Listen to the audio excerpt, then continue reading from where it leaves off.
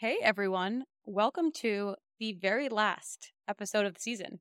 Pretty crazy. The season's flown by. I cannot believe we've done this is going to be our 12th one, but we did want to purposely take a little break and from the beginning make this a podcast with seasons.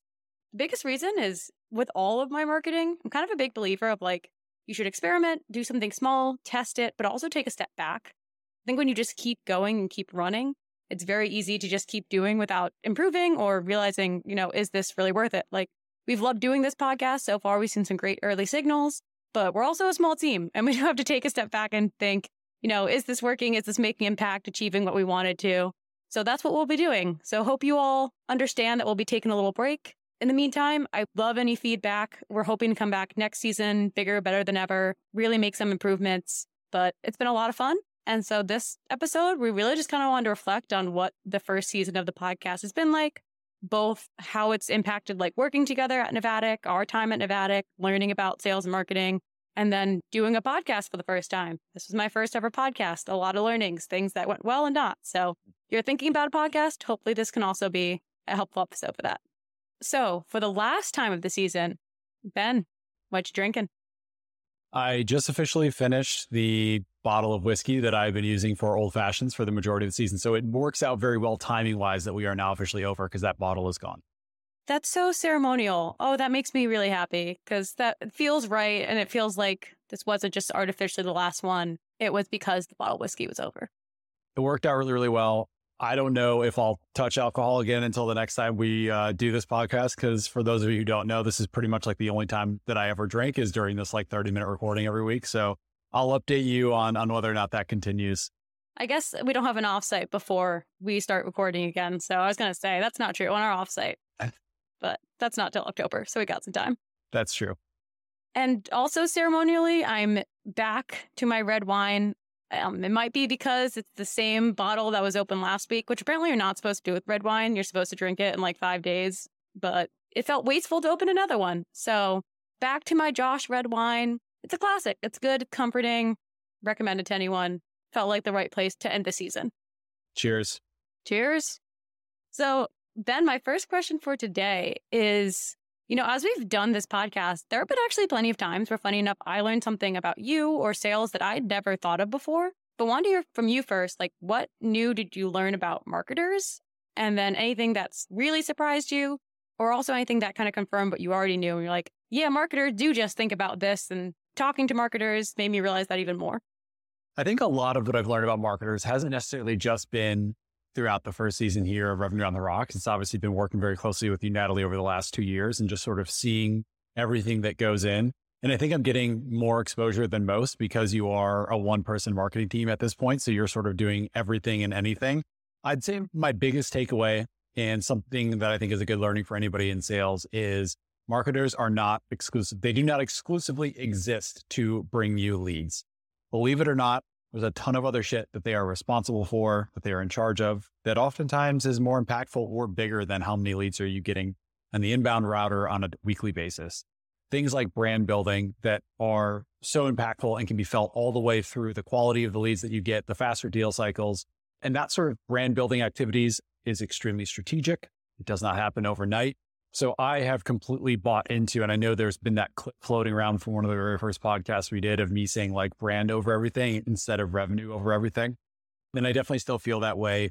The second piece of the biggest takeaway I have is the majority of guests that we had on who were in marketing roles. One thing that was a common denominator across all of you is you are extremely metrics and analytics focused and everything is measured, which I think prior to Revenue on the Rocks, recording these podcasts, chatting with all these marketers, I kind of just thought that marketers were creative, had all sorts of ideas, honestly would just throw a lot of shit at the wall and see what sticks. And I'm sure there is a little bit of that, but you were all extremely hyper-focused on how is this actually working? How is it performing? How can I prove this to our leadership team?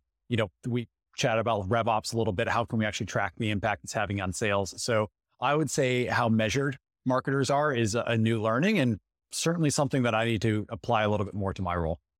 First off, was going to say, when you mentioned brand, brought me back to that first episode where I just remember you saying brand is king. And I was like, it's perfect clickbait to get people to watch our first episode. So that was awesome.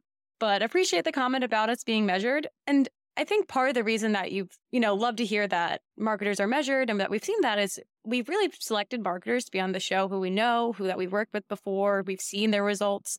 And I think that's just becoming more and more prominent in B2B marketing world is especially right now, we have to learn how to prove ourselves. I mean, again, that's why we're taking a little pause because from some vanity metrics, it seems like the podcast is working, but I want to really dive in and figure out, has it made an impact on brand? Has it made an impact on our followings? I even learned today about a tool that could potentially show what companies are listening to your podcast. What's the tool? Should we give them a free shout out? Not a sponsor, but what's the tool? It's called Co-host. We're open to sponsors / if you want to come on as a guest. Yeah. Co-host, come on. And then we'll give us co-host for free. I think on the flip side of that, a lot of what I learned about sales, kind of similar to how measured marketers are, I think there's a stereotype that marketers, we measure a lot and sales just goes on gut intuition. And it's kind of frustrating. Why? We measure everything. Why aren't they? But how right they often are. I already sort of knew that. I already knew that checking with you about gut feel, usually the data validated it, or that your qualitative input meant sometimes even more than the quantitative data. But what's cool to hear you didn't realize how much sellers, I guess, how obvious it was to you all. And how non-obvious it was sometimes to marketers and just learning how other marketers have sort of tapped into that and used that as their way to get better. I think that was a common theme with a lot of marketers they talked to is they did have close relationships with sales, kind of why we brought them on the podcast.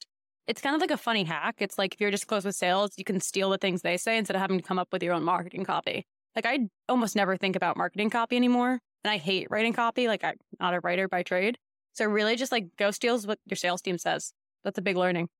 I like it. Do you think that's maybe why most startups hire revenue-driven, I don't want to say revenue-driven roles, but a salesperson first and then a marketer second is because a lot of what the salesperson does, at least at a very small company, is you are the scout. You are the one who's exploring the market in the world and you're trying to figure out who the who the persona is, the ICP is, and get some sort of formulation of what that is. So then when we bring in a marketer, a lot of that has already been formulated and now the marketer can do their thing and be very strategic around attacking the ICP that the sales rep has identified. Yeah, that's a great point because there's so much conversation I see on LinkedIn, or I even get the question of, when should I hire a marketer? When should I bring in a growth person? And if you don't have any foundation of who your ICP is, no one that they can get knowledge to, obviously the marketer can go out, interview prospects, customers, but it is kind of like a cheat sheet. I remember when I joined talking to you and being what is our ICP? What do we think about? And soon coming to similar conclusions, but it really helped hearing, okay, sales is validated that they're easiest sell.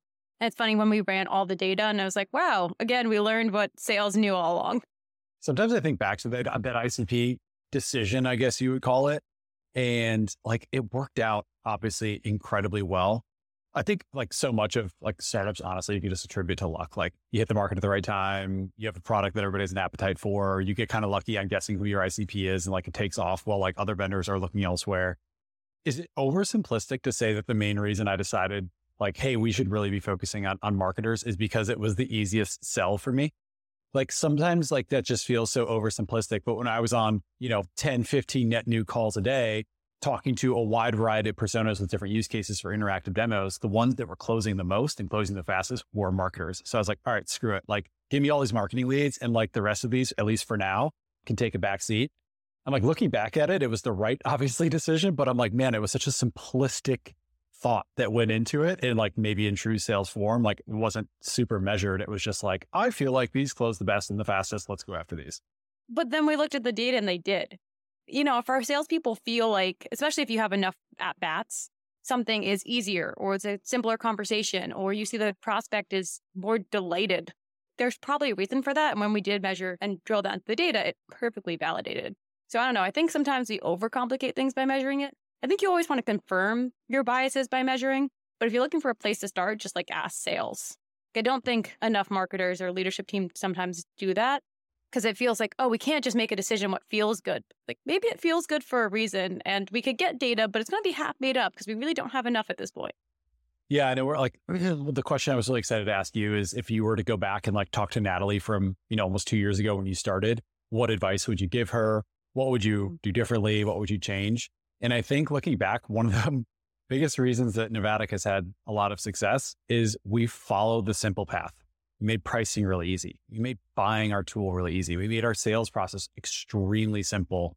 There's so much to just simplicity because when people think about building a go-to-market function or a team broadly, You think that there's so much to go into it, there's so much to learn and figure out. But honestly, if you can figure out who your ICP is and then figure out a way to make it dead simple to find them and allow them to buy from you, it's actually a lot simpler than people give it credit for. I'm trying to think an answer to your question, and I'm not trying to say I've done everything perfectly by no stretch of the imagination, but maybe doubling down the ICP faster. But I kind of think we had to learn from it. Like, to be honest, sometimes the fastest way for your team to learn is to get burned. Like, you can shout and scream, and as we've talked about many times in this podcast, for me, bring up topics till Ben does not want to listen to it anymore. But we didn't change pricing until we had, a bunch of prospects complaining to us. It sucks, but sometimes the best way to learn things at a startup is just if you can get it a little burn, like, don't let it screw over your entire company. But if you can let people try something and see it doesn't work, sometimes it's much more powerful than just proving while the opposite is going to work. I would say pivoting more to like advice that I would give somebody in a first time seat. You know the business, especially if you're in a selling role, you know the business honestly better than almost anybody, maybe even your founders. Why? Because you are talking to the people who are actually buying from you. The reason I want to call this out is you need to be very strong in your convictions, because you're going to have so many freaking voices all the time, pulling in all these different directions, these different ideas, these different thoughts.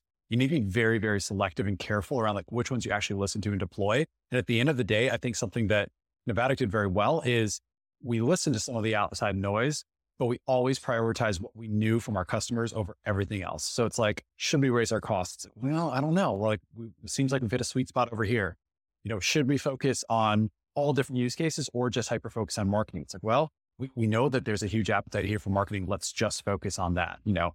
Get an upsell contract and sell a 7-figure deal. These are all amazing things that we have in motion today now. But initially, I think it's really, really, really important to have very high conviction in what you know and what your customers have told you. And that's what you should base your entire world around for I don't even know how long, a year and a half, 2 years, whatever that time frame is. Never prioritize anybody else's other thoughts or advice over what you're hearing from your buyers. It's funny because if I think about success in general at Navattic, I attribute a lot of it to prioritization. So whether it's our ICP, like you said, whether it's prioritizing the way our buyers want to buy versus what everyone else is telling us.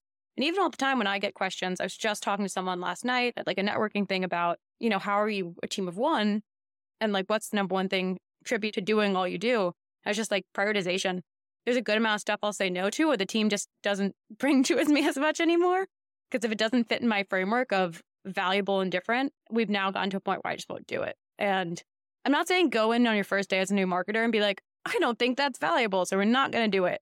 I couldn't have done that when I first joined. When you first join, you really have to show value and show that you know what's going to be valuable and what will make the highest impact. And then I think once you've proven that, that's when you can get a little more of the say of this is going to be the highest value thing we can do. This won't.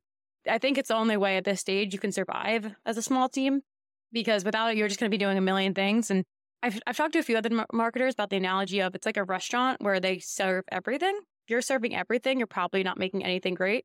Same with your marketing. If you're doing everything, no one thing is probably going to be amazing. Yeah, I love that. I love that as well. And the prioritization will have impacts across everything, your marketing initiatives, but also your product too, right? I think we were very, very selective with what we built, where we focused on. And it was a little bit of measure everything twice, cut once with our product, which I think I was always pounding the table for build this, build this, build this, build that. But I think oftentimes it was okay, let's take a step back. Who is this impacting? Most importantly, it's just extremely impactful, not just to help us win new deals, but for our existing customers that are a perfect ICP fit that we want to make very happy, that we want long-standing relationships with. But as a salesperson early on, the worst thing you can hear is, you're potentially losing a deal because of a feature, right? The immediate impact is going to be, please go build this for me. I can win us this deal right away. But to your point, Natalie, that prioritization, I think is so key. And ultimately, again, as long as you're building things that your ICP love, and not just net new ICP, but your existing customers as well, I think you'll be in a great spot. Yeah, definitely. Now, since this is our last one, it is going to just Ben and I. It's going to be a little shorter of an episode, but I did want to leave some time, Ben, for us to reflect on the podcast too. I never thought I'd be hosting a podcast. I've been on podcasts, never hosted one before. How to feel, especially doing it while drinking, which I tried my best to edit out when I'd say things that were maybe rambly or not the most articulate of sentences. But by the end of some podcasts, it makes it hard. Yeah. So I think I can be totally transparent and truthful about the whole podcast experience. So when Natalie brought this idea up, I would say that I was voluntold for this podcast and this role. Admittedly, there's a little bit, in my opinion, of podcast fatigue. A ton of SaaS startups are creating content, similar podcasts, webinars, this sort of thing. Every time I open my LinkedIn, there's a million different things. So I was definitely down to do it. I'm really, really happy we've done it. And I've enjoyed it way more than I thought I would.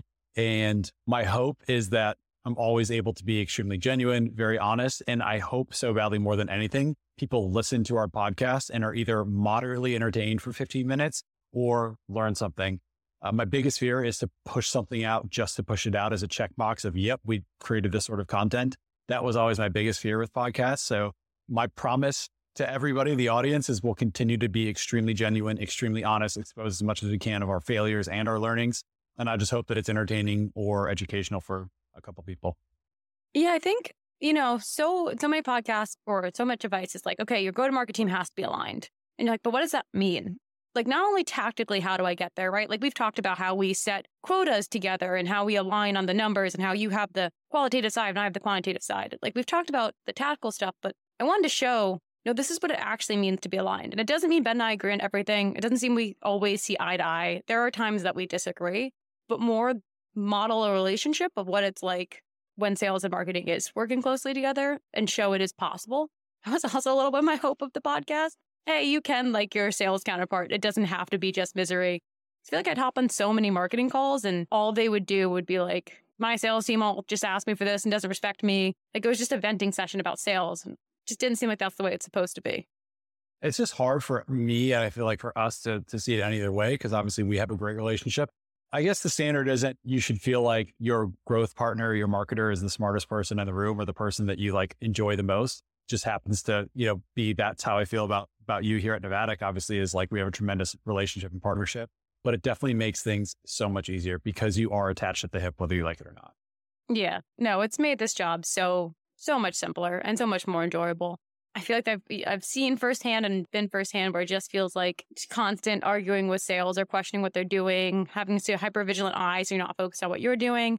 That's the other thing. I think a big advantage of working at Navattic that we don't talk about is we just generally trust each other. Like, yes, like I said, every now and then Ben and I disagree, maybe need to talk about something, but I've seen how much time companies waste when you don't trust one another. And one department is trying to prove that another department is doing something wrong or it's not correct or looking into what they're doing because they don't trust them. It's such a time suck.